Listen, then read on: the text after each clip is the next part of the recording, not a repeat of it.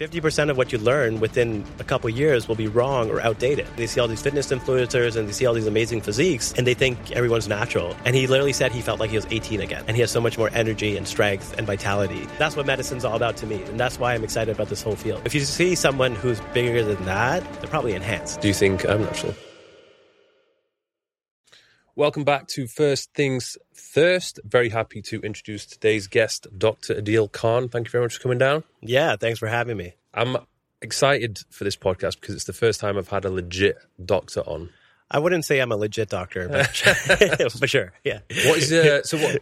Before we get started, what is your sort of credentials and how long have you been doing this for? Yeah, so I'm a Canadian board-certified physician. So to become a medical doctor, you have to go to medical school, then you have to do residency training, then you have to do specialty training, and then I kind of did additional specialty training in interventional pain after sports medicine, and then I subspecialized in regenerative medicine. So there's a lot of schooling I had to go to. How many years was that? Yeah, it's after high school, it's like 12 years, 13 years. Yeah. Yeah, it's a lot. It's a lot. But it worked out because obviously I found something I'm really passionate about.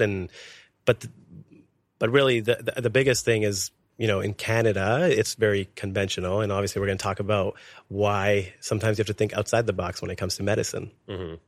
So right now you're specializing in regenerative health? Exactly. Medicine? So I've kind of subspecialized into regenerative medicine. Mm-hmm. And what that really is, because regenerative medicine is kind of like a buzzword, because now you hear it all over the place because it's becoming like a hot topic. So every doctor is trying to catch on because it's almost like a cash grab. You know what I mean? Mm-hmm. And so it's really problematic, especially in the US, because you can Google like stem cell or regenerative medicine and you can find like 100 different doctors offering it.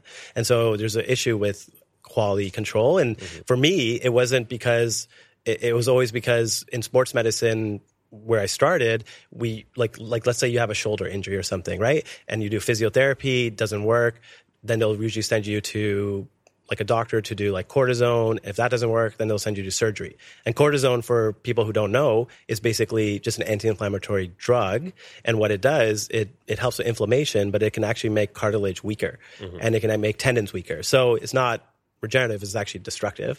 And then, so for me, when I was in that field, I was kind of like, there has to be something else. And so that's how I got exposed to regenerative medicine, because my mentor in that, Dr. Anthony Gallia, he was kind of the pioneer of something called platelet-rich plasma, which is where you take your blood, you concentrate it. PRP, yeah. PRP got popular because of cosmetics, right? PRP facial, PRP hair, but it's been used in sports medicine for over 20 years.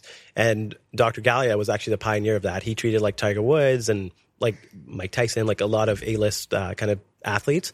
And he was my main mentor. And so I learned a ton from him in sports medicine about PRP and its application for sports injuries. And it was because I wanted to make my patients better. And I found a lot of them weren't getting better with just cortisone and physio. And I was like, why do you have to send everyone for surgery? There has to be another way. And so I was very fortunate to have him as a mentor. And then that kind of led me into this whole world of regenerative medicine, right? It's like we're taking your plasma, we're concentrating it, we're processing it, and then we're injecting it into like a tear, and it's actually going to regenerate that tear and fix it. So I was like, oh, wow, this is so cool. And then once I got into that world, it kind of opened up this whole domain into stem cells and gene therapy and tissue engineering. And that's really what regenerative medicine is now. So it's cell therapy, gene therapy, or gene editing and tissue engineering. And then combining those three is kind of like what we call the next generation of medicine. Mm-hmm.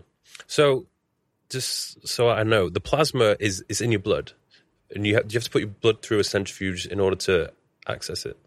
Yes, or am I exactly. completely wrong? No, no, you got it. It separates in layers, and basically, if you just take your blood, you have to actually centrifuge it at a high speed for it to separate into the different layers, and then the plasma will separate into the top layer, and then the red blood cells will kind of be at the bottom.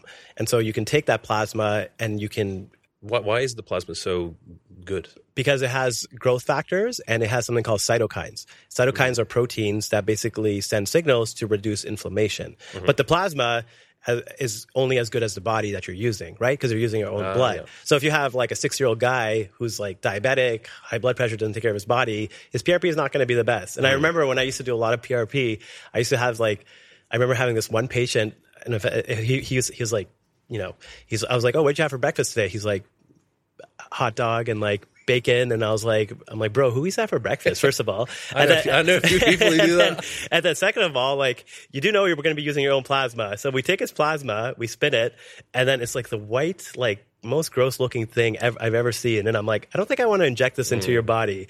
So, and obviously in that case, I was just like, I think you should come back and maybe we should do this again. And funny enough, once you get them to fast, eat like low fat diet, it actually does make the plasma a lot cleaner. You can't use someone else's plasma. Actually, that's being developed now. It's called allogeneic. So autologous is when you use your own body. Allogeneic is when you're using somebody else's source of biologics. And now you can actually there are companies that have developed off-the-shelf allogeneic PRP. So we're actually in the process of just licensing that out, because then it's off-the-shelf product that you can use for people who are older and want to have PRP done. Nice. So you can pretty much inject that anywhere in the body where there is inflammation, and I guess if there's other issues as well. It's really effective for sports injuries specifically, like if you have a muscle tear or a tendon tear. The perfect example is like athletes who are getting ready for, like, let's say like an Olympic sport, and they tear their hamstring a couple weeks before. And it's like, man, they got to get this guy back as fast as possible. So the PRP can help accelerate the recovery process, and then you can combine that with stuff like hyperbaric oxygen. And that's kind of like regenerative medicine, right? You're using your body's own natural healing abilities, and you're supporting them to heal faster. So that's where PRP shines. But PRP isn't great for, like, chronic inflammatory conditions or something more complex like autoimmune conditions. That's where stem cells come in. I've got a friend of mine who, he's got a fight coming up, and he was sparring, and I think he punched incorrectly, and he tore his bicep off his shoulder, but he still wants to fight. And he was asking me, do you know anyone who could do anything that will allow me to basically have a chance at having this fight? I mean, he's probably not going to be able to punch with this arm, but would the PRP help in that situation? It would depend on how much it's retracted. So if the tendon's actually ripped off the bone and it's retracted, which it sounds like it is, then unfortunately surgery is the only option for now. But we are working on tissue engineering. So tissue engineering is really cool because you can use 3D bioprinters, and you can actually print a scaffold. Like, let's say this isn't available yet, but it will be available in the next few years, and something we're doing some research with as well, is where you take a 3D bioprinter and you actually print the tissue that you kind of want. Like, so it creates a like, let's say for that tendon, you want to reconstruct it. You can basically map out the size of the tendon, and you can have the stem cells embedded in there, and then you can use that to actually reconstruct the tendon. And yeah, I think that's kind of the future I see, where you're going to be reconstructing tendons using 3D bioprinters and stem cells, instead of just going through the traditional, like, surgery, sew it back together type of route. So you treat a lot of bodybuilders, a lot of famous ones. I know you one of your clients is Chris Bumstead. I was wondering, what is the most common injuries that they tend to have, that bodybuilders tend to have issues with? Yeah, they keep me really busy, which is nice. They beat their bodies up quite a bit, right? And so the most common by far is definitely osteoarthritis, unfortunately, which is a condition where cartilage gets eaten away at. So is that just repetitive? Exactly, yeah. So like people know, like most people have probably heard of, like, people getting knee replacements and stuff like that. And so that's a condition called osteoarthritis, where you get inflammation and you get degradation of the cartilage. The cartilage is basically like this cushion-like substance that protects the bone. And what happens if you do too much wear and tear, especially like with heavy lifting, then that cartilage starts to wear out. And so like in Chris's state, for example, like he's fairly young, but he does have some early signs of osteoarthritis. So we treated him, we put stem cells into his joint where the arthritis is, and then we treated all his tears around the area too. And that actually can regenerate it. And the cool thing about the regenerative medicine is that it can actually regenerate some of the damaged cartilage and reverse the disease process. So that's why bodybuilders, I mean, especially ones who are elite level, they're pushing their bodies to the extreme, right? These are like the Olympia, like seriously big guys. Yeah, I mean, of course, Ramy, like look at Ramy, right? Yeah. Like I worked on him earlier this year when I was in Dubai, and he was an interesting case because he had tears like all over, and then he also was having some like atrophy of muscles. Like his muscles, I don't know if you remember or if you keep track of like how during Olympia, like his like physique wasn't as good, and it just seemed like a lot of it was neurological too. Like the muscles just weren't firing as much, and so bodybuilders just get like their bodies just get really beat up, and they get neurological things too, and they get muscle tears and degeneration, and because of the anabolics, they can also get damage to their organs.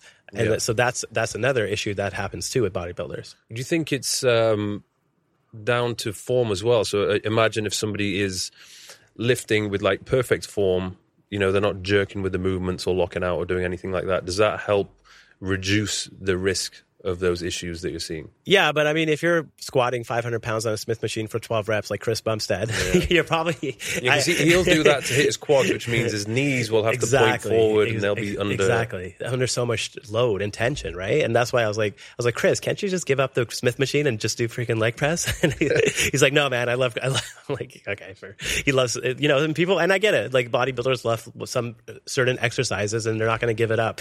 But for sure, if you optimize the mechanics, if you make sure that the joint is in a favorable position as much as possible, you're going to reduce the tension you're going to put on there, right? And that's why there's a lot more emphasis now, I would say, and awareness in the world about mobility, stability, biomechanics, corrective exercises, all that good stuff to make sure that if you are putting your body through these heavy loads and you want to keep lifting like your whole life, right? It's not just about in your 20s and 30s, but when you're older, then the way that you're going to do that is having good biomechanics. Yeah. Is there certain exercises you told him not to do anymore? Well, I asked him to give up the Smith machine. I mean, the Smith squat, but he refuses. I don't know if you know. Do you know who Charles Poliquin is? Yeah. He was like a kind of legendary, coach, and he used to always say that.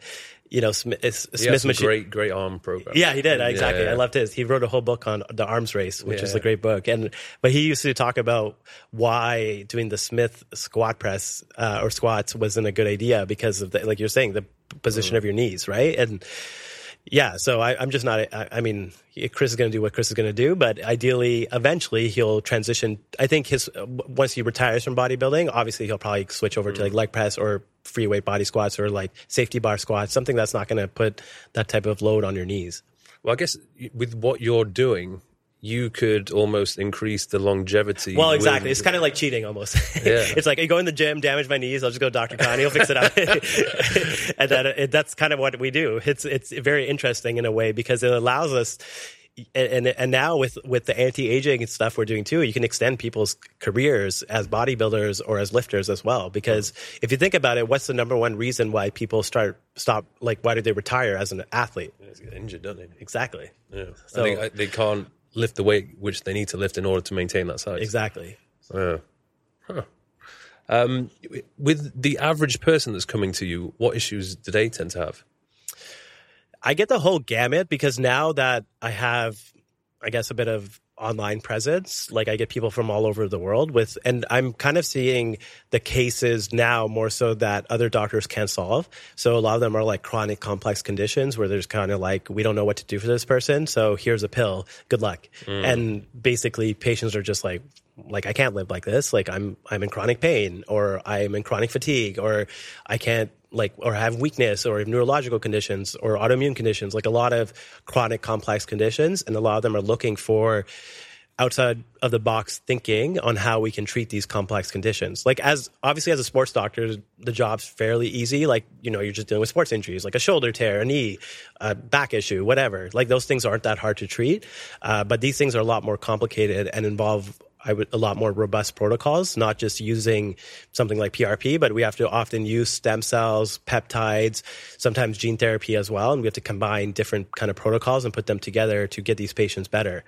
So it's a pretty fun practice. Like obviously I love what I do because I get to help people that are not helped by the traditional system. And a lot of them have lost hope and they're just kind of like depressed. They're, obviously like imagine you live in chronic pain every day. Like you will wake up, your back hurts and it's like 7, 8 out of 10 pain. And you're just, it affects your mental health, obviously. And you can't live life the way you want. A lot of them end up on disability or their relationships end up suffering and all these other consequences happen. And as someone who understands fitness, you obviously understand that when you have pain too, you stop moving, right? You can't work out.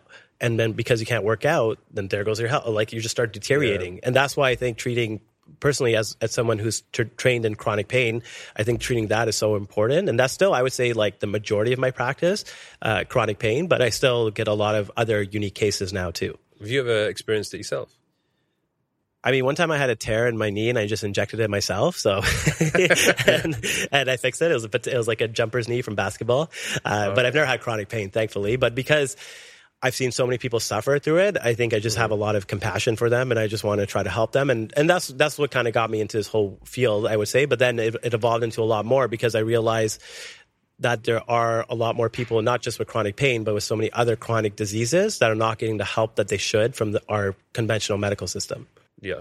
And you said before, the medical system in the United States is not the best. Yeah. And do you know why that is? Because of the pharmaceutical companies. Yeah. They want people to stay sick so they can keep selling products to them. Yeah, I think a lot of people are calling it sick care, and I think that is an accurate depiction of what's going on in America and probably most developed Western countries like UK and Canada, Australia. They're all kind of biased towards this pharmaceutical model, and it's because they've allowed it. They created a system where the pharmaceutical companies help choose the specialists who make the guidelines, and then they also lobby the regulators, they lobby the politicians. So you get all this, you kind of have this whole messy situation where you can't really figure out what's truth and what's fiction, right? And that's the biggest problem. And even like there's been papers published recently showing something like 1 in 4, so like 25% of published clinical trials are either made up results or were wrongly published type of thing. So basically there's a lot of stuff out there that isn't actually true. And even like let's take SSRIs, like antidepressants. Like that's one of the biggest, I would say, hoaxes in society that we've gone through. And we're finally going on the other side of it with psychedelics now. But basically they convince everyone that depression is due to this neurotransmitter deficit in your body of serotonin. So you need more serotonin and you'll feel better. And it turns out, if you look at the actual data, that they didn't publish any of the negative trial results. So there was many trials that were negative, meaning they didn't actually have positive outcomes. And so if you actually take all the data together, it's no more effective than placebo. And you know what works better than anything for depression? Exercise. Yeah. Funny enough. But they'll never talk about that, right? Yeah. Because it's not good for, obviously. Well, that was the craziest thing during COVID. Not once did they mention anything about sorting out your nutrition. Oh man, I was baffled. Like I almost didn't because I'm a doctor who lifts, obviously I'm into working out. And I was just like, okay, fine. I get vaccination, I get masks, I get all this stuff. If you want to, you want to protect the vulnerable people, but why aren't we talking about the stuff that can prevent this from being worse in the first place? Yeah. And why aren't we talking? And even like let's talk about peptides or stem cells. Like there's so much data out there on how that can help COVID, but not a single media outlet ever covered that because they're not patented things that the pharmaceutical companies can push, like vaccines and drugs. So it becomes so apparent, right? It's like it's almost like it's hard to deny, right? Like there's so much evidence against them now that it's just like you're kind of caught with your hands in the cookie jar, but they don't care because they made $50 billion from the vaccine, right? Pfizer, like it doesn't matter to them. They make their money. And even if now there's a class action lawsuit against them because they found DNA fragments in those vaccines that shouldn't have been there. And those DNA fragments, so basically the purification process wasn't as good as it should have been for something you're giving to billions of people. And those fragments can increase your risk of cancer and autoimmune diseases. So it doesn't matter if they lose a few $1 billion because they're already up. They're okay. Yeah, exactly. But how do we change any of this as long as they are still in existence? Yeah, I've wrestled with this a lot. I think the only way is anytime there's a disruptive technology, then it can create a new path forward. So we finally have a disruptive technology, and that's cell and gene therapy, which is the umbrella of regenerative medicine. It's similar to how Tesla had to disrupt the whole oil industry. So both of us were probably fairly young in 2010 when Tesla first came out, but from 2015 to 2020, there was nothing but negative media outlets about Tesla. they were basically like, Tesla's going to go bankrupt. It's the worst company ever. They're not going to succeed. And it was actually the most heavily shorted company in history as well. At one point, they had more than 30% short interest. Short interest, for if people don't know, is basically when the big hedge funds, the big boys, are betting against the company. They want it to go under. Yeah. And why are they doing that? Because big oil. Yeah. It's not good for them, right? And they control the media too. So they have all these fund managers going on NBC, going on CNBC, whatever, CNN, and telling everyone, sell, sell, sell. Tesla's got worst investment ever. And what happens? So I was an early investor in Tesla. So I invested in 2016 to 2020.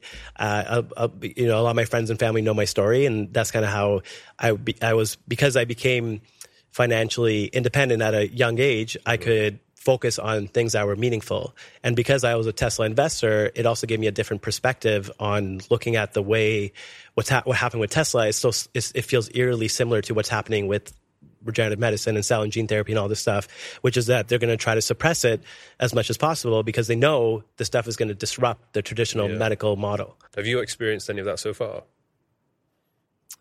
Yeah. I mean, it's inevitable. And there's always going to be people who are going to say, it's quackery, or it's against, or whatever, it doesn't work, or that what we're doing is not approved. But at the end of the day, there's thousands of patients now who can test, like basically say they've, that we've treated successfully with it. And like you said, like there's some very influential people I've treated. Why would these influential people who are some of the wealthiest and most powerful people in the world come to me if they believed in the traditional system? Yeah. You know what I mean? Yeah. So that's something that I always think about too. I think one of the biggest issues people have is knowing who to trust and where to get the information from. Because in today's day and age, obviously, you've got the news. Usually the news has some sort of agenda, which is trying to push. Then the social media. Now, social media is a good thing, but the problem with social media is anybody can pick up a camera and start talking. And a lot of these people who are giving advice, they don't necessarily have the correct qualifications. Or those people that are extremely qualified, they usually tend to be very closed-minded, and they have like just their own rigid beliefs, which they are not willing to listen to anybody else's if it goes against what they're saying. So how does the average person know where to look and who to listen to?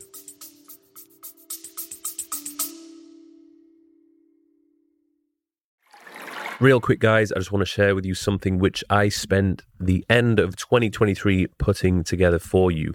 You see, in life, if you are unhappy with something, you need to change it. That is one of the core philosophies that has driven me, my businesses, and my fitness over the past 10 years. In recent years, I've been asked frequently how I've managed to go from being an average personal trainer, working all day, every day in a gym in the north of England, to the position that I am in today.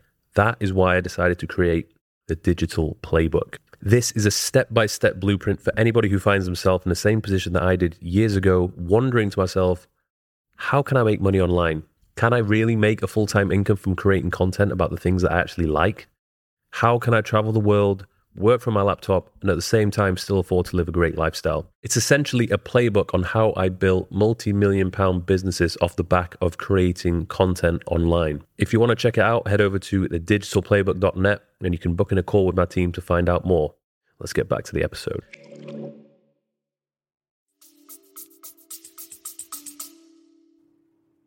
I mean, I think good information does eventually find its way through, but it does take a long time. Mm-hmm. And so I'm hoping, obviously, doing these type of things slowly, eventually it will penetrate eventually the mainstream kind of masses. But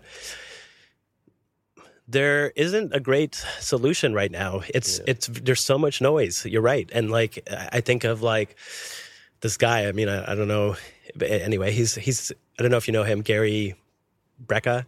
Yeah. Like, he's not a medical doctor, doesn't really have any qualifications, but he's going around talking about health, and all of a sudden he's becoming a health guru, right? And a lot of people are self-proclaimed health gurus, and it's just not their place necessarily because they don't have the right background and education. And then, but you're right, a lot of physicians and physician scientists especially are so myopic, and they're very they're very like siloed in their field, and anything outside that doesn't fall into their box, they're just like, oh, that can't work. Like that's nonsense. And that's the problem with a lot of doctors, especially like I think Canadian and medical doctors, because we're trained pretty rigorously. Like we're taught to think that what we learn is so amazing. Like we must be the best doctors in the world because we're learning from the best institutions, right? So if like let's say you go to Harvard Medical School and you go through this process, and then you realize, wait a minute, what I was taught was actually probably wrong or outdated very quickly, which is what happens, right? Medical knowledge now, if you can take a guess. So in 1950s, it used to take about 50 years for the medical knowledge literature to double. So meaning how much knowledge we have. Guess how fast it is now. What? It's how fast it takes to double the medical literature knowledge database. Probably less than a year. 73 days. So yeah, how do you keep up with that? So how do you expect it? So and there's studies on this. So if you go to medical school, 50% of what you learn within a couple of years will be wrong or outdated. So you're actually factually incorrect if you're talking about, which is what most doctors are. They're actually factually incorrect because they don't even know what they don't know. Yep. That's called the Dunning-Kruger effect. And that's a problem. And that because they're very intelligent, but because they're so intelligent, a lot of them succumb to a lot of the cognitive biases that most people do.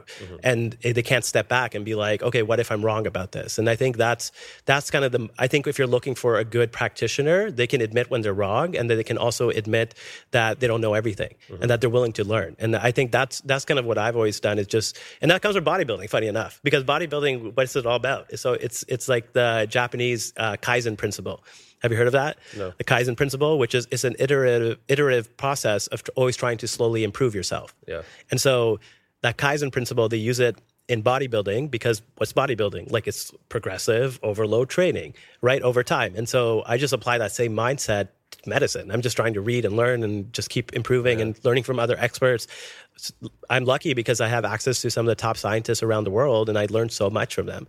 So even though I don't have a PhD, I just have an MD, I feel like I probably have multiple PhDs now because of how much I know about cell and gene therapy and so many other things, and to like a fine detail. I think a lot of it's down to critical thinking. Like there needs to be, you just need to be better at critical thinking. Don't just listen to one person. Go, listen to a few, and then come to your own conclusions based off all the different things that they've said. And usually, if those experts a lot of them are agreeing on a lot of different topics, then probably a good chance that that's going to be correct. Yeah, exactly. Reproducibility is the key to figure out if something or not probably has some merit to it. And if you have some self-proclaimed health guru telling you they know all the answers, then they probably don't know all the answers. Yeah. Even when I've been making my videos and just trying to share some knowledge, I've never said this is the only way to do it. I've always said, well, this is my approach, and this seems to have worked for me. But I'm always willing, like, I never have one specific way of training. I've tried everybody else's training programs to see what they're like and what effects that it has. And because I've been training now for 15 years, I have all this experience behind me where I'm like, okay, yeah, I know what works best for me and what doesn't work as good for me. But then I have to also understand that genetically, I might not be the same compared to somebody else. So what works for me might not work for somebody else. Yeah, like just because I'm training with Big Ramy doesn't mean I'm going to train like him. Yeah, exactly. Because that ain't going to work for me. It'll kill my body. How did that go when you were training with him? It was fun. But because he really pushes himself, and I like pushing myself too. But the amount of volume he does is just, it's incomprehensible for someone. Like, it's actually hard to comprehend how many sets this man is doing. Like, he would do like 8 sets of multiple leg exercises type of thing, And how can you tolerate that much volume unless you're a genetic freak? Yeah, because even in Dubai, I've trained with some very big, very enhanced people, and I have not been able to keep up. Like maybe I would keep up with them for like 15 minutes, 60 minutes, and I'm like, I'm done. Exactly. And they're like, oh, we're only halfway through. I'm like, okay, well, I literally can't do this anymore. No, and if you keep going, your body will just not recover for like 2 weeks. Yeah. What do you think is the limit in terms of how big people can get naturally? There's actually studies on this. It's called fat-free muscle mass.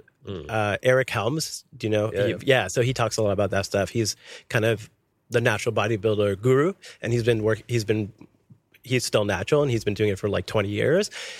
And instead of getting into the science about the calculations and all that, I think what people want to know is how big can I get naturally? Yeah. And so if you're let's say a 6-foot male, realistically to be shredded on stage 5% body fat, the most is probably between 180 to 190 pounds shredded.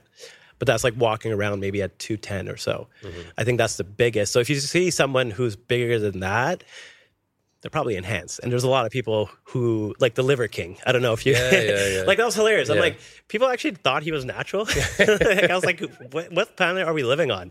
And that's where I think it just comes to education, right? People don't realize, they see online, they see all these fitness influencers and they see all these amazing physiques and they think everyone's natural. Mm-hmm. When I can tell you, because I take care of a lot of them, almost no one's natural. Do you think I'm natural? You can be 100% honest. I think you have genetically gifted arms, I can tell. Mm-hmm. And I think based off how long you've been training? 15 years. I'll show you a picture when I was 10 years old and I was shredded and had a bit of muscle definition even at that point. Yeah, no, I think and I can tell just based off your arms and your physique, you're probably a mesomorph. Mm. And so that means muscle comes relatively easier to you. Yeah. And how much do you weigh? I am hovering around 95 kilograms. Right. And I'm above 10% body fat. Yeah, easily, exactly. Yeah. So, no, to me, I think you could you're definitely past for natural. And you don't have that crazy balloon look either. A lot of, enhanced lifters do. Because I think a lot of people, when they see me, they always assume that I'm a lot leaner than I actually am. They seem to think that I'm sub 10% body fat all year round. Right. And that's definitely not the case. I'm probably somewhere between 12 and 14, but I'm quite lucky with where I store the body fat. It tends to be more on my posterior, thighs, back, a little bit less on the abs. So it gives me that appearance where... We got to give you some of my Pakistani genetics. So all goes here. And we unless you're from the right regions of our, of the South Asian community, I think most people can relate. Our genetics really are not the best for bodybuilding. Do you believe in those the DNA testing where you can find out your heritage and where you originate from? I mean, I did that and it told me I'm from India, and I was like, thanks. I didn't yeah, thanks. Because Pakistan and India were the one at some point. So I think there's better tests. I mean, there are some companies out there that do more advanced ones that can actually trace back your lineage a little bit more. But I think we're still obviously we're kind of getting into that genomics revolution where we can say based off your genetics that this is probably the best exercise program for you and this is probably the best nutrition program for you. But I think we're still not, the reality is 99% of people do not need that. 99% of people just need to learn exactly the basics. They need to eat less processed food. They need to learn how to do a periodized resistance training program, just the basics, which most people actually don't. Most people don't even know how to train, right? Yeah. Well, they're way too quick to just want to go hop on some steroids. And I'm like, hang on, if you just optimize your nutrition a little bit, improve the quality, improve the macronutrient split, you train a little bit harder, you followed the proper program, which is actually designed for somebody like you with your experience levels. And then outside of the gym, you're doing all the things that you were supposed to do as well, improved your sleep, maybe you didn't go out and partying as much and drinking, and you were consistent with that for a long period of time, you would probably be really happy with the physique which you could achieve. But you're not doing those things.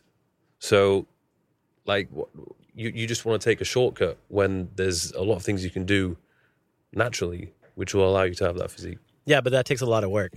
And behavior change is really the crux of the problem, is how do you get people to do behavior change in a sustainable way? And the problem with the fitness industry, the number one problem is they make it seem like this impossible task where it's you have to go to the gym. The people feel like they have to go to the gym for hours a week. They have to deprive themselves. But like you said, actually it's not that hard. You just have to start with small, simple steps and do what's called tiny habit change, make small, tiny habit changes. And then that way you can do it in a sustainable way. But I think that's always been one of the things that the fitness industry has bothered me, is they make it very difficult for most people to want to actually stick to it.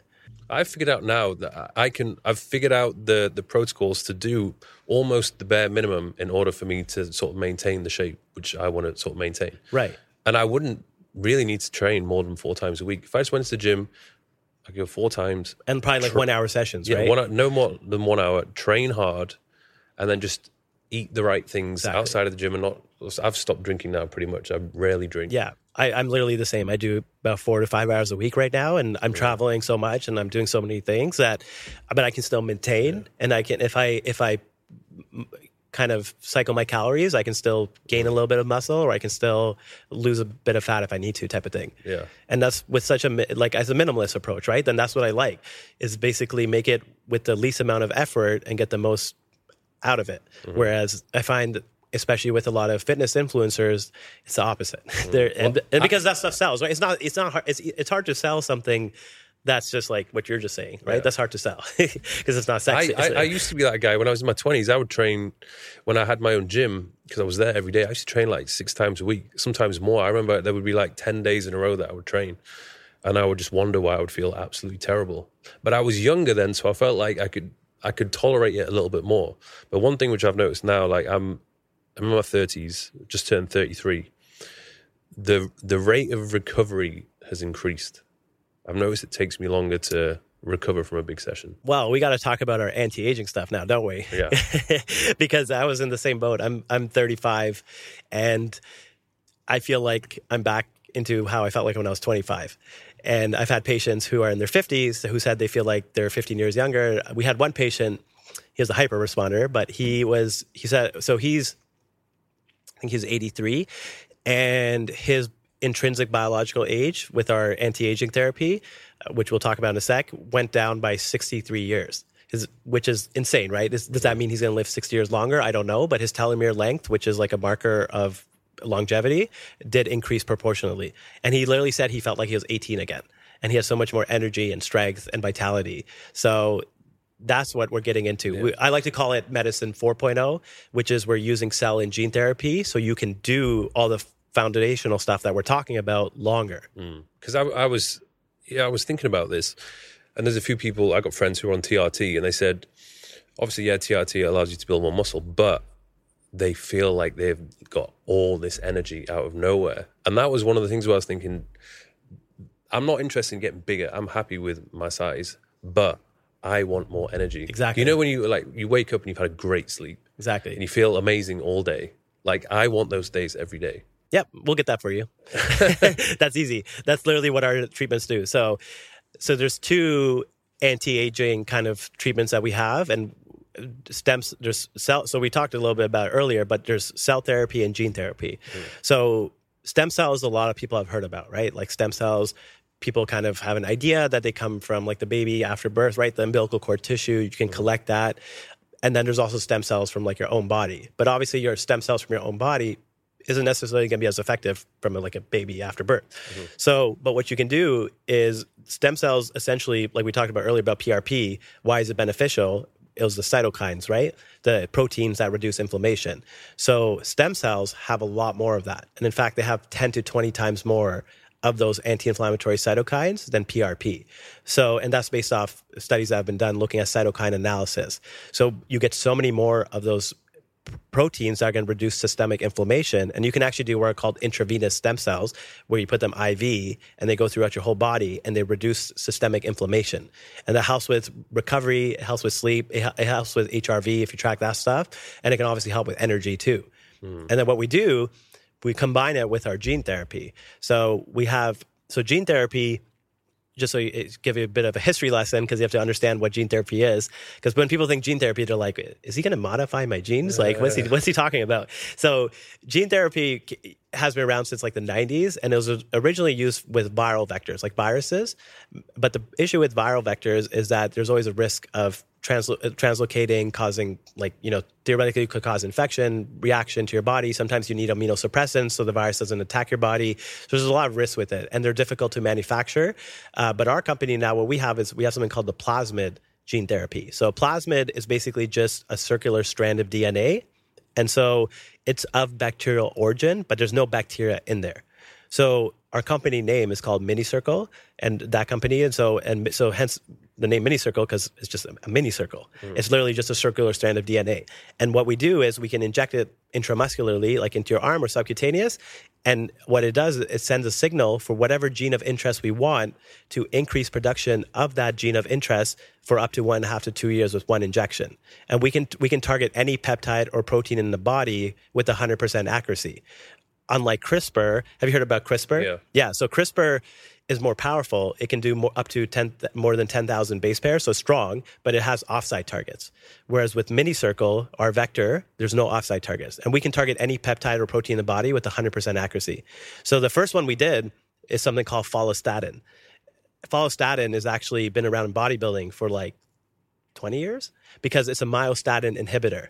I don't know if you remember when we were like, I'm sure you remember because we're like a similar age. When we were younger, there always used to be like, oh man, I can't wait to get a myostatin inhibitor because those big jacked ass cows, right? Those Belgian blues, because they have myostatin deficiency. And I'm pretty sure Ronnie Coleman and Big Ramy and all these top guys have a myostatin deficiency, and that's why they're so humongous, right? And so if you can inhibit myostatin, you can obviously increase your lean body mass. So follistatin in the bodybuilding world has actually been used for a long time, but the problem is follistatin, like most peptides, has a very short half-life. So you have to inject yourself like multiple times per day, like for months or years to have like some sort of benefit. And no one's really going to do that. That's not sustainable, right? So our injection circumvents that problem because basically our gene therapy carries that gene for follistatin and it increases production of follistatin for 1.5 to 2 years with one injection. So basically you're circumventing the problem of having to inject yourself. And we can do any peptide in the body. So we have a whole pipeline of products, but this is the first one we did because it's kind of the holy grail, I would say, of anti-aging, because I think you and I would both agree losing muscle and not having enough muscle is the main reason people age, right? It's the biggest driver of aging because muscle is so protective for your body. And so that's why we chose follistatin as our first product. And what it does is not only will it make it easier for you to put on muscle, it also increases energy. So you wake up in the morning and you feel refreshed and you don't want to go back to bed, and you have increased strength in the gym and neurological drive. So it's an amazing gene, and it literally takes 2 minutes to do it. And that lasts you for 2 years? Yeah. It's expensive. It's like Tesla, when it first came out, like I always say analogy to electric vehicles, right? Mm-hmm. So when it first came out, he came out with the Roadster, which was like this crazy $150,000 car, I think more maybe even, and it wasn't very good. It didn't go very long distances. It was hard to charge. But the technology improved and became more accessible, more affordable. So yes, it is quite expensive, but the price has actually come down by like more than 30% just in the last like couple months. So it's going to continue to come down. And I think the vision for it is eventually to have it accessible to everyone and have it be a much more affordable. We're doing a phase 2 clinical trial soon for sarcopenia, which is like loss of muscle mass as you get older. And then the goal would be eventually to have insurance companies even cover it. That'd be the long-term goal. For now, it's obviously still cash pay, but the point is it is something that exists out there. I'm surprised it's not more of a thing. Well, like it sounds like the ideal. Because exactly, wouldn't it be amazing if you went to your family doctor and you got this done every 2 years, right? You got this anti-aging stuff done, because then you could really eradicate a lot of chronic disease, because most chronic diseases are lifestyle related, right? Yeah. Because people don't exercise, don't move, and like we were talking about earlier, a lot of people aren't going to change their behavior, and it's hard to get them to do the right things. But this stuff allows them to make it easier. And even if you're lazy as shit, the follistatin is going to make it, like, it actually protects your body. We did DEXA scans on everyone in the study, and there's people who didn't exercise and they still lost fat and gained some muscle, which is crazy. And unlike Ozempic or a lot of the other peptides out there, like for weight loss, you lose fat and muscle, whereas follistatin is super anti-catabolic. So Ozempic, I want to talk about this because my girl was trying it last year, and obviously it just completely suppresses your appetite to the point where you almost feel sick at the thought of. Well, that's literally how it works. It makes you nauseous, so you don't eat. Why? I think something like that is absolutely ridiculous, and surely that is not good for you. Like, there has to be. You can thank the Kardashians. Like this. But I don't understand how you, especially here in Dubai, you can go over the counter and get it. Oh, it's not prescription here? I don't think so. Well, that's interesting. And so, unless she got it off a friend, but she had it anyway. Yeah, either way, it's accessible. It's accessible. Yeah. So, yeah, no, I totally agree with you. I'm not a huge fan of it at all. Like, is there what other side effects? No, you're exactly right. Yeah. It's not improving your body's metabolic health in the way that something like follistatin could, because all it's doing is just suppressing your appetite, which just basically, yes, you lose some weight. But what's the weight you're losing? You're also losing muscle because you're not eating enough protein. And if you're not doing high intensity resistance training, there's no way you're going to retain your muscle. So I'm not a huge fan. I think the second generation Ozempic, it's called trizepatide or Mounjaro, is a little bit better because it is an appetite suppressant, but it also improves insulin sensitivity. So at least it makes your body process sugar a little bit better. Yeah. So I think that's a little bit better. But when it comes to like weight loss peptides, my favorite is probably like CJC and ipamorelin. Mm-hmm. Have you heard of that one? No. It's a growth hormone releasing hormone. I actually don't know a whole lot on peptides. In fact, one of my good friends, Luke Belmar, actually said I should get on them. And he mentioned NAD+. Have you heard of that? NAD, well, NAD is more for energy. It's like mental focus, maybe. I mean, it can help a little bit with that, but it's more for energy as well because NAD is like what's produced. It's a intermediary for your mitochondria, so it helps with energy production. Okay, but there are like a million peptides out there. What is a peptide? Yeah, exactly. Like insulin was like the first peptide synthesized like in 1926. In Toronto, actually. Mm-hmm. And so insulin, most people know, right? That sends a signal to your body to lower blood sugar. So it's just a chain of amino acids that sends a signal to your body to do something. What that something is now can be very customized because we're getting to the very specificity of how we can create peptides to do specific things. Mm-hmm. So insulin obviously was great because it could tell the body to lower blood sugar, which would help with diabetics. But now we have peptides that can help with energy, they can help with weight loss, they can help with brain health, they can help with nerve pain. There's so many different peptides that have so many specific actions now. And they're healthy. Because they're naturally occurring in your body. Yeah. So they're just mimicking something that's in your body that maybe you don't have enough of or your body needs more of. And as you get older, certain peptides decrease. So like follistatin is a perfect example. As you get older, your follistatin levels decrease.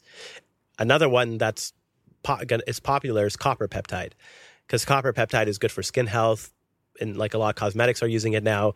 And you can take copper peptide and it can help with skin rejuvenation as well. And so one of our products that we're working on is copper peptide gene therapy, because you could just do one injection and it'll last for 1.5 to 2 years and it'll keep your skin looking nice and young, and you'll have that elasticity and that kind of more youthful look sustained as you get older. Mm-hmm. Going back to stem cells, obviously they will vary in quality.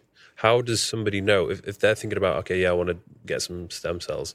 How do they know if the person they're getting it off if it's going to be the best quality? That's the biggest issue. I think at first I wouldn't go to a doctor unless they're doing active research. So if they're not actually doing research as well as, because it's still a relatively new field, and unless they're doing on the research side, and if they're just on the business side of just making money off stem cells, then that's probably not someone you want to go to, which is like 99.9% of the clinics. Just right, and that's the problem. They ruin the reputation because it becomes medical tourism, and it's just like gimmicky, and it's just like, come on, get stem cells. You can do stem cells for everything, and it has to be a lot more nuanced, and that's what we're doing now. We're basically, instead of just using umbilical cord stem cells for everything, we have technology where we have specific cell lines. So we have a process for umbilical, to answer your question about umbilical cord stem cells. We have a process of selecting the right, like the donor, how we grow the stem cells. There's all this science and details that go into it, because if you don't grow them the right way, meaning you don't expand them the right way, the stem cells can actually cause more damage in your body, and they may not actually do what they need to. But now, instead of having to harvest them from umbilical cord, you can do something called genetically engineered stem cells. So this is a Japanese professor, Professor Yamanaka. He won the Nobel Prize like almost a decade ago. It's called the Yamanaka factors. And basically, if you overexpress these transcription factors, you can turn any cell in your body back to a baby stem cell. So it's pretty crazy, right? So if you think about it, it's like I could take your muscle cell, I could take your skin cell, and I could turn it back into a baby stem cell using these Yamanaka factors. So it tells you that your body has this innate ability to heal and become like renewed again. And so, but the problem with the Yamanaka stem cells was that they're actually too strong. They're like embryonic stem cells. They can keep growing and cause tumors. But now there's a technology developed that prevents them from causing tumors. So they're called gene-edited Yamanaka stem cells, or the technical term is induced pluripotent stem cells, iPSCs. So, but those iPSCs can be used to make different type of cells. So, for example, instead of just having umbilical cord stem cells, we can have what's called iPSC-derived beta islet cells. And beta islet cells are that can be transplanted into the pancreas, and they can create new insulin-producing cells so you can actually cure diabetes. And this has actually been done in clinical trials already. And they're doing it, and it's been done in Parkinson's as well. So Parkinson's is a disease where you don't make enough dopamine. You lose the neurons that produce dopamine in your brain. You get like tremors. You start getting memory issues. And so now there's actually a trial that was published this year where they use iPSC-derived dopamine neurons, and they injected them into the brain, and it made new dopamine neurons that basically produce more dopamine, and it actually put the patients into remission. Wow. So instead of them having to take drugs for these chronic diseases, you're using gene editing and cell therapy combined, and you're actually curing or reversing disease. So that's what medicine's all about to me, and that's why I'm excited about this whole field. Well, I'm trying to think, like, where are we going to be in 100 years' time? Like, what? We'll be regrowing. We'll be living probably. Like, I mean, for our generation, like if you do this stuff, I think you could easily live till 150. But I think you could push that by, like, if you have access to this stuff, which hopefully it'll be accessible to more people as time goes on. I mean, people could live for a long time. But I mean, from 100 to 150, like, would you still have a good quality of life? Yeah, because if you what will you look like? Well, that's the thing, You're just going to be like just a walking wrinkle. No, exactly. Well, if you think about it, why are you aging in the first place? It's because all these peptides, all this inflammation is happening in your body, and if you can genetically manipulate that so it's not happening anymore, then why would you age in the first place? Yeah. So that's why I'm treating all these high net worth people, because they're all interested in living forever. Of course, yeah. Jeff Bezos he started a company called Altos Lab. And they're like the secret lab that are working on apparently curing aging, but they're using basically the same technology I'm talking about. The Yamanaka, they actually hired Professor Yamanaka, and but they're working on basically trying to cure aging. So for those people who don't have the access or the funds, for the average person who is probably listening to this, what can they do to try and slow down the aging process? Or even to I mean, outside the fundamentals, which just we like all very know, basic things. Yeah, that's like by far the most important stuff. Putting on learning how to do like a progressive, well-designed, periodized resistance training program, like the stuff you talk about, I think is the foundation.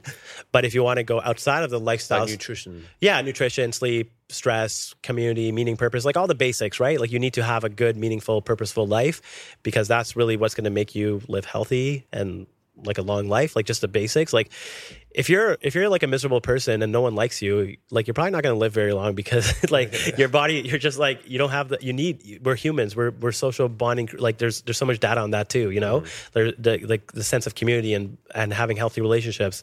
So I think that stuff is overlooked often, and it is important. But then like the lowest hanging fruit for a lot of people, like you were saying before, is like hormone optimization, like just TRT, or for women, like HRT.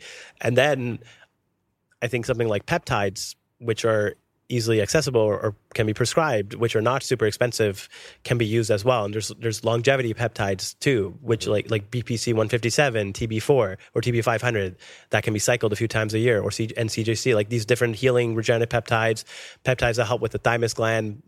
The thymus gland, for people who don't know, is basically one of the things that drives aging, because it kind of sits near your thyroid.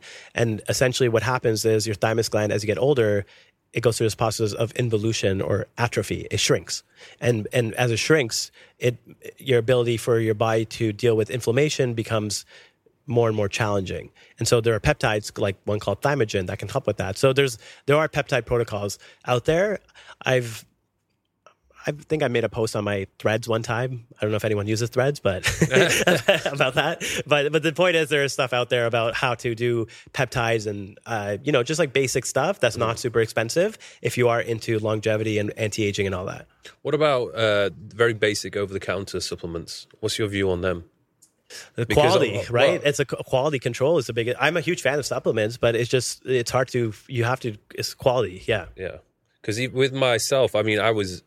In my 20s, it was a lot of guesswork. I would just buy random things off the shelf and just have them, just hoping for the best. Or a bit of zinc or a bit of magnesium, whatever it might be. Recently, I've become more aware of the importance of getting blood work done. So a company I work with called Bionic, I do a blood test with them every 3 months. I think they test for over 50 parameters. And based on the blood work, which is done, sent off to Switzerland, analysed, they put together custom supplement formula based off that blood test, which I think it's an improvement. At least I'm having the proportions of each vitamin that I should be having.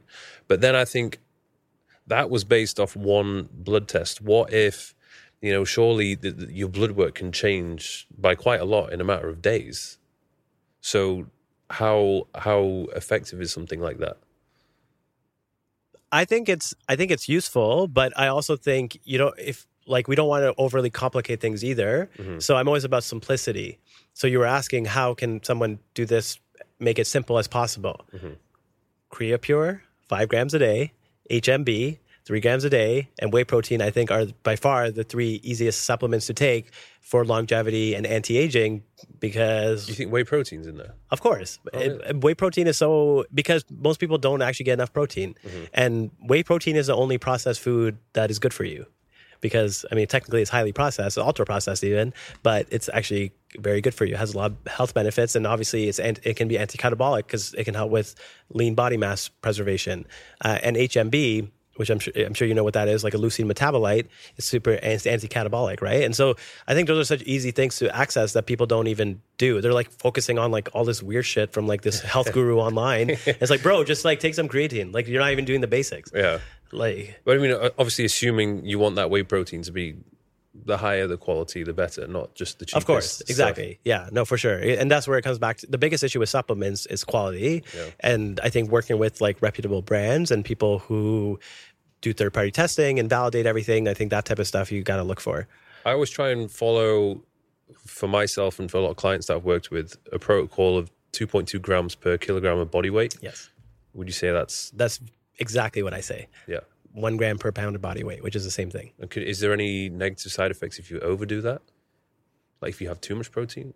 I know some people come to me and they say, oh, I'm having 300 grams of protein today. And I'm like, what? Why? Exactly. The question is why? Yeah. Like, it's just unnecessary. And it's like, just have some carbs. Like, stop being weird. Yeah. So because I try and do this now, meet that requirement, ideally without supplementation with powder, but sometimes it can be an issue, especially if I'm traveling. Would you say that it's not necessary to have the whey protein? Or would you suggest if you're hitting your macros of 2.2 per kilogram, then you don't need the whey protein. But for a lot of people, that's hard because they don't eat enough of those concentrated sources of lean protein, right? So I think it is still a supplement. You don't necessarily need it, but something like Creapure, I think, like creatine, I think that's something everyone should take. Like every adult on the planet should be taking creatine. Really? Even for people who don't go to the gym? Yes. There's over 500 studies now on creatine and the effects on cellular levels. If you look at how it affects the mitochondria, cellular function, like there's 10 hallmarks of aging. Mm-hmm.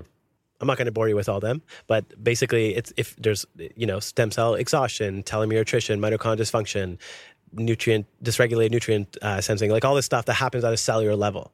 So your cells become dysfunctional as you age. So the question is, how can we prevent your cells from becoming dysfunctional? And there's obviously we talked about cell and gene therapy and how it can do that. But creatine is a very easy one to help with maintaining cell function for a variety of reasons. Mm-hmm.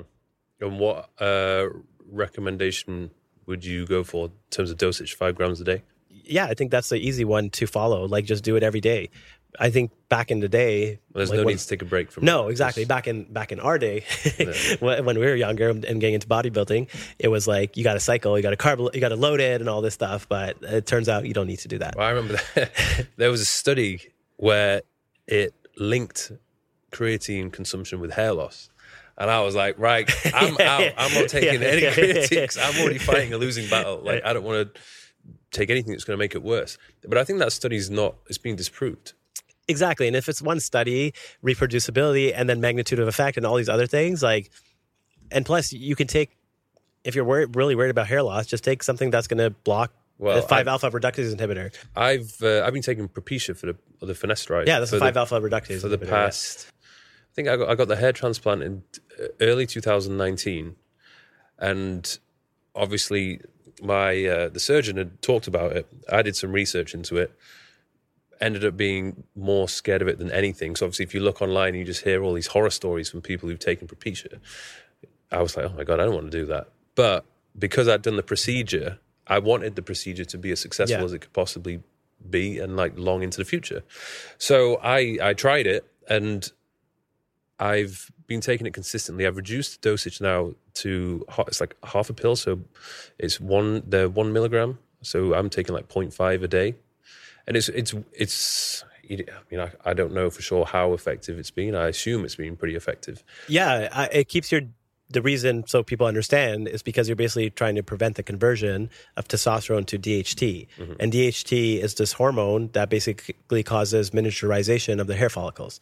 And once it miniaturize, that's how you go bald. So that's what you're doing effectively. And so I think it is recommended, and it probably does something. But a safer alternative for people who, if you're scared of taking it, is something called pumpkin seed oil. You can actually take an oral dose between 500 milligrams to 1,000 milligrams. And but I actually had trials comparing pumpkin seed oil to finasteride, and has similar efficacy. Really? And there's no side effects. That's very interesting. Because as soon as I made a few videos about it, and everybody was asking me like, oh, you're still taking Propecia? Are you still taking it? Are you still taking it? Because they're obviously on the edge. Yeah. But I don't want to be the person who tells them like, well, I'm fine. Yeah, it works, but like, exactly. Obviously, I live a healthy lifestyle. I go to the gym. So even if there is any negative side effect, it's probably minimal, and it's not going to worry me. I think a lot of people, especially with the issue of the performance in the bedroom, if they start overthinking that, then you're going to have problems. Exactly. And I think the big thing too is you always have to look at the risk versus benefit, right? That's anytime you're looking at an intervention, and everyone's situation is going to be different. So is the risk of you potentially getting maybe increased risk of depression or libido issues worth the benefit of you keeping your hair? Yeah. And that's going to be different for everyone. So that's why it's good the way you're doing it, as opposed to just being like, yeah, guys, it worked for me. Everyone should take it. Here's my discount code. And then the thing is, like, a lot of the surgeons, they're probably going to say, yes, take it, because they want the effects to be as good as possible from the whole procedure. Exactly. And they're going to do whatever they can to maximize that. And and that's always the medical thing, right? Is always being very conservative and covering your bases that way. Yeah.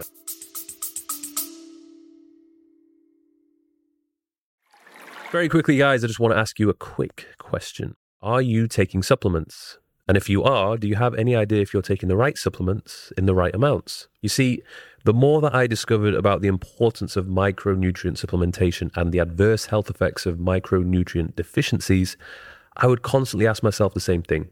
I would go into supplement stores, load up on bottles of micronutrients, and pop pills daily without really knowing if they were doing me any good or not. That's when I decided to try out Bionic. Since 2021, I've been getting my blood work done with them every 3 to 4 months. And once the blood test has been analyzed, they would put together a customized micronutrient formula tailored specifically for me. And this would last me for 3 to 4 months until I got my blood work done again. And since then, I've honestly never looked back.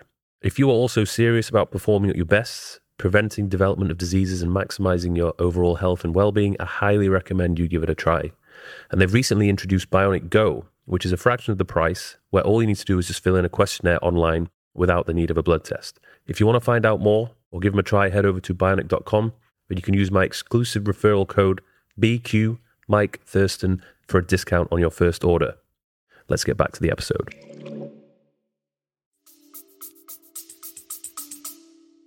I wanted to ask you a few questions about these new devices and machines, because there's a longevity place which is open nearby, and I tried out a few of them, and I don't know like how legit they are. Obviously, when I was getting the tour, they were saying how amazing it was, but I wanted to know your thoughts. So what's your thoughts on red light therapy?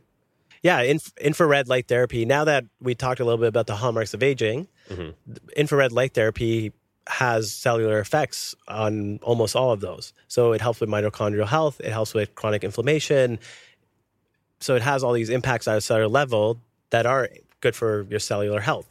So I think infrared's great, and it's also harmless. And it can be. We often use it in conjunction with stem cells because there's been studies showing that it can help with the survivability of the stem cells and efficacy. So I'm a fan, and I think it's also good for a lot of people use it for skin health and keep your skin health good too, because they do like just for the face, or you can do the full body a few times a week. I don't know which company they use, but the one I know that's good is Novathor. Okay. Because it has like a special diode laser. So it has to be, there are some nuanced details to it too. It has to have the right strength and intensity and all that stuff. How often would you do that? You can do it like for anti-aging, you would usually do like a full body type of thing, like 2 to 3 times a week. Okay, that's quite a lot. Yeah. So that's why like Tony, like I treated Tony Robbins, and like he's one of my patients. Like he has it at his house, and he just, he goes into his chamber a couple times a week. What about ice baths and cryo? The ice bath trend is... I hate it. You hate it? Well, for many reasons. But number one, I hate the cold. Okay. This is a personal thing. But it's also because it's gimmicky. And I think people are trying to say there's all these health benefits for it, but it's more than anything, I think it's psychological benefit, which is fair. Like if you want the psychological benefit of just being like doing something when you don't feel like doing it, and just like manning up or just mustering up the energy to do it, and just putting yourself in that ice bath, I think that's good for psychological kind of discipline and doing that. But that's also what you develop from like lifting.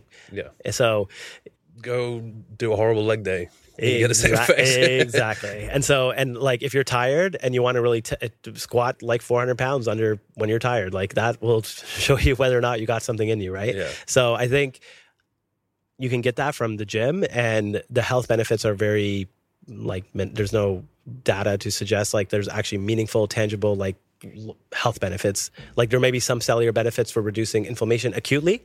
So it may help with recovery, just to help with joint pain or something after, but it's not like doing an ice bath every day is going to help you live longer or something like that. I think that's what some people think. I think like sauna is way more beneficial and has way more data on it for helping with like longevity and health. What, like 3 sessions of 20 minutes a week, something like that? Sauna? Yeah. Yeah, the Finnish, there's a lot of studies in Finnish, like Finland studies the frequency was something like that, but some people do it like every day too. What about PEMF treatment? That's when the pulses to the body. So we use that sometimes in sports medicine to help with healing of like non-healing bones, or to help facilitate healing and regeneration. I don't know if you'd necessarily do it for like anti-aging or longevity. Yeah. I think in conjunction, if you have an injury or you're having pain and you need something to help get you along faster and move you along, then I think the PEMF can be helpful.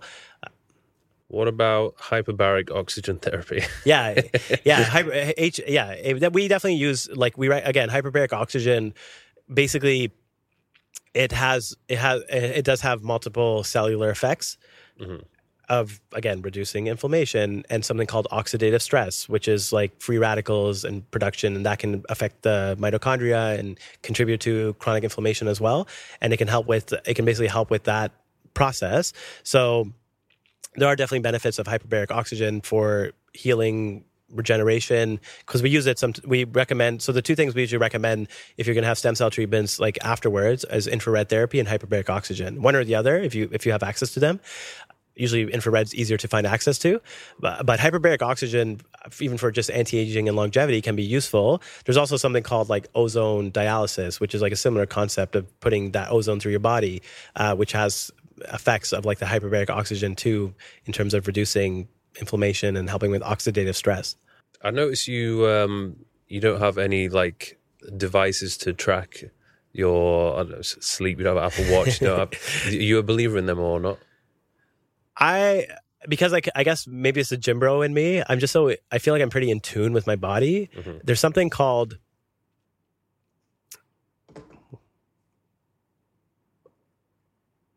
like auto-regulation. Mm-hmm. Like auto-regulation basically meaning you can regulate your own training based off how you feel.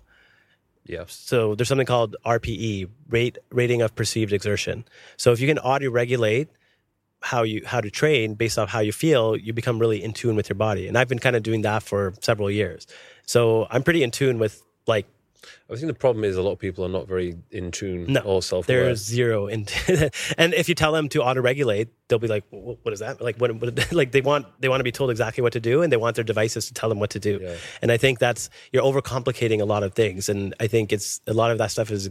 I'm not saying it's useless. I'm just saying a lot of it's gimmicky, in my opinion, and you don't necessarily need it. But if it makes you stick to your behavior change, and it makes you feel good looking at your HRV or whatever, and you feel better about it, then go for it. I've had a few people who message me. I mean, obviously they see me wearing Whoop, and they try it, and then maybe they're not getting the green recovery that they want. They're getting the yellow recovery or red recovery, which basically means their HRV's lower than it has been on average.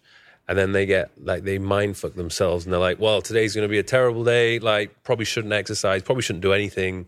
And that's probably not the best way to go about it. Like, it should be used as a tool to assist you or give you some guidance, but don't let it dictate your entire life. Exactly. And I'm sure you would agree that you're able to kind of figure out, because based off how you do it, like you've been training a long time, you've probably had good workouts when you felt really tired. Yeah. Like that happens to people who've trained a long time all the time. You're like, oh man, today's gonna be a crappy workout. I know it's like, I don't feel great. And then you and then you end up having a great workout. Like it's that. Weird, there's been a time, I remember a time I had like 2 hours sleep, and then I had like a really good workout, and it just didn't make any sense. Exactly. So I don't think that's why. So it's so funny. I think a lot of it, I think for people who are like bodybuilders like people who've been doing bodybuilding, like we have for a long time, like we just have a different perspective on things, because we know there's real world evidence that thousands of people can corroborate and say that, no, that's not necessarily true. Just because you had 2 hours of sleep and the HRV is telling you it's low and you should be resting, there you go. It contradicts it, right? So you can't. So it can't. It's not that black or white. Mm. What's your training protocol like then? Well, because I'm traveling so much, and I kind of work.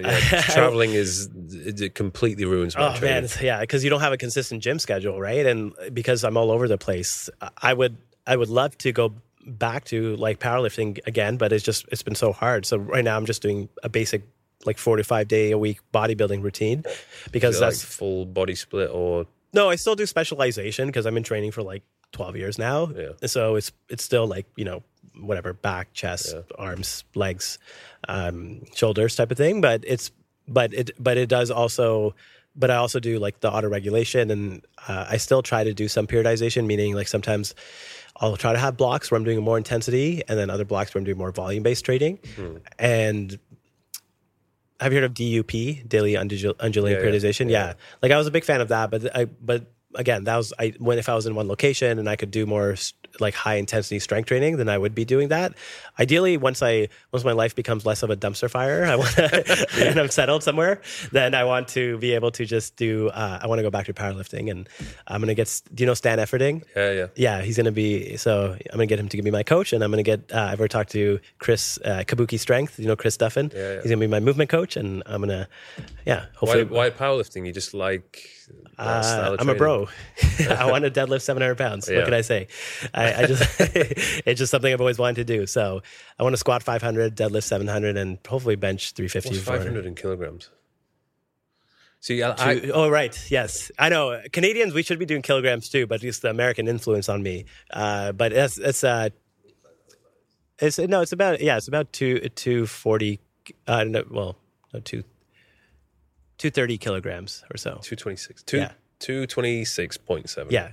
That's ridiculous, to be honest. The most I ever did was 180, but I think the problem with me when it comes to squatting is my the mobility and flexibility was an issue, and then I don't know if my proportions are ideal for squatting. So when I squat, I lean forward quite a bit. I'm the same. And there's a lot of pressure on the lower back. That's why I do low bar squat. Yeah, but it does look badass though when you're squatting that amount of weight. Yeah, same with deadlift. Exactly. Yeah, it makes for a cool picture. But when I started, I mean, and same with you. When we started training, it's not like social media was a thing in back then. It's not like I started, but I feel like a lot of the new generation are getting into training just because they see other people doing it online. So I think your motives and your intentions have to be like pure in a sense. Like you have to do it because you love it, not because you're chasing whatever likes or pictures or whatever. Well, that's when people are always asking me questions about like how how do you get the physique? How do you stay consistent? I just say, like, I just love going to the gym. Like, when I'm at the gym, that is probably the highlight of my day. Yeah, I'm the same. It brings me peace. Yeah. And I think we know there's so much evidence out there about the benefits of meditation and mindfulness, but it doesn't have to be you going to some yoga retreat and just chanting something for hours or whatever. If that works for you, you do you, right? Yeah. But I think for both of us, working out is like a form of meditation because you're present in the moment and you're not focusing on anything else. Yeah. And it actually helps your body to come back to like a inner state of like a peaceful state, right? And I think and that's the thing. I always feel better, way better after I work out. Yeah. And I think especially because the busier we get, the harder it is to have those moments of, even though it sounds weird saying peace, but I feel like it's peace. Exactly. No, I 100% do. And if I don't work out for a few days, I feel irritable and I feel pretty crappy. So that's why I'm not surprised most people don't feel great, and why chronic disease is an epidemic, because most people just don't exercise enough. Yeah. What do you do with your nutrition when you travel then? Are you a believer of intermittent fasting? Yeah. I mean, intermittent fasting was started by in the fitness industry again, Martin Burkhan, who never gets credit for it, but he was actually the guy who coined that term in 2010 or 2011. And that's when I found out about it, and I started incorporating it because I always hated breakfast, but then I always thought I had to eat breakfast just because I don't know, people told me it was good for me. And then I realized after that, I was like, wait a minute, I don't need to eat breakfast. So, and then I loved it. It was life-changing for me because I actually felt better. I felt more energetic during the day. And then I would just have a meal and then I would go work out a couple of hours after, type of thing. So I don't work out fasted though, because I'm sure you would agree that if you're working out fasted, it's really hard to train heavy. Yeah, after 20 minutes in, 30 minutes in, you just feel like you're running on fumes, there's nothing really there. Yeah. I mean, I could do it if it was earlier on in the day and the meal prior, the previous evening, was pretty substantial. Yeah, exactly. Then you have to front load the carbs. Yeah. That way you can sustain the workout the next day if you know. And I do that sometimes if I'm traveling or whatever and I kind of know I'm not going to be able to eat or something. Or sometimes I just have crazy days with meetings and procedures, whatever. Then I'll try to plan ahead. So it does take a little bit of planning and foresight, which is why I have multiple assistants, but I feel like I need an assistant just to manage that now, which we're going to work on, hopefully. What do you do for food? I do the I always try to hit my macros. Yeah. Because I weighed my food for a couple of years, and now I can eyeball it. So I always say that should be a recommendation for everybody to do. I don't say you have to do it for but most people, when they look at food, they have no idea what the macro split is. And they have no idea what they're consuming. Exactly. That's always the first exercise when I used to work with people, I used to say to them, right, okay, you just track for at least 5 days or something. Yeah. The calories you're consuming, the proteins, the carbs, and the fats. And they would learn so much in the process. And obviously the information they give me from that tells me a lot about what the issue is, or what they're just not eating enough, or they're eating not enough protein. A couple quick fixes, and it can easily, solve the issues. Yeah, people, like we were saying earlier, people are not in tune with their bodies, and they're equally as not in tune with what they're putting into their mouth. Not only from a perspective of what does this look like from a macronutrient profile, but also they're unconscious eaters. They're not conscious of what they're even it's hard to explain, but once you develop that consciousness of being okay, why am I eating this? And is this actually good for me? Then you develop a healthy relationship with food. But most people have a poor relationship with food, meaning they eat it for emotions, or they eat it because they want to feel good, or whatever it is. But at the end of the day, food is information for your body. And that information has all these effects at a cellular level. And so you want to have a healthy relationship with food for nourishment, not because you want to eat it because it brings you joy or to cope with something. And that's what a lot of people do. Well, the two of the times I had the worst relationship with food was one time when I was in London. And that was, when I look back, I was just unhappy with my life in general. Right. So the only high which I could get was from food. That was the thing I looked forward to, and it made me happy. But ultimately, it was it was making me less lean and more fat. So it was and probably more depressed.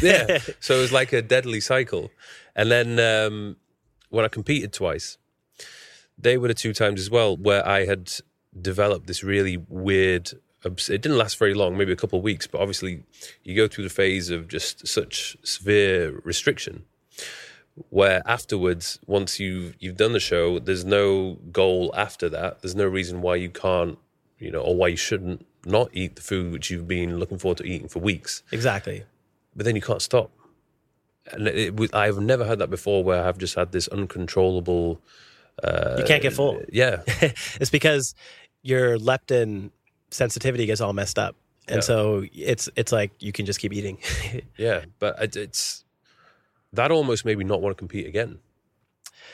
Yeah, especially if you compete naturally. Yeah. Like, it's so different, right? People don't realize how extreme natural bodybuilding is, because you're taking your body to this extreme level where you're screwing up your hormone. If you were to do a blood test when you're depleted like you were, your hormones would be all messed up. Yeah. The doctors would say... I literally had no sex drive. Exactly. And if we did a blood test and any doctor saw it, they'd be like, oh my God, you need to go on testosterone. You need to do this. You need to do that. But just because you're taking your body to such an extreme state, and when you come back from that, you have to do it in a smart way. And that's where I think reverse dieting and that type of stuff can be very important. I know a lot of people, they're like doing, especially these women, they're doing these bikini competitions like every year. Yeah. Or they're doing 2 a year. Yeah. Like, that's surely not good. Yeah, and I've had many fitness models who had metabolic damage. Like, I was always skeptical if it existed or not, but then when I saw it, where these girls were literally eating 800 calories a day and doing like Stairmaster twice a day, and they were having a hard time losing weight. And it's like, so obviously it's not just calories in, calories out. There's a lot more to it. And that's where it becomes complicated with hormonal dysregulation and cortisol and all these other things. What did you do in those scenarios with those people? So generally speaking, you have to do I usually did something called a Dutch test, which is looking at like you know what that is? No. It's like a hormone breakdown of it's a breakdown of all the different hormones in your body. So not just like the different sex hormones, but also like cortisol throughout the day. And then it gives you a profile of like adrenal dysregulation, I would say, is the most common theme I would see. So the adrenals are kind of, it's this little gland or organ that kind of sits on top of your kidneys, and it basically helps with cortisol regulation. And cortisol, most people probably know, is the stress hormone. And if it becomes dysregulated, meaning when it's high, it's low, when it's low, it's high, then your body holds on to not only water, but weight in general a lot easier.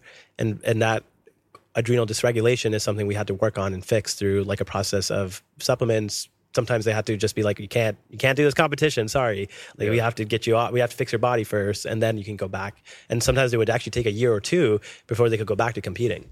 Yeah. What's your next moves in the next couple of months?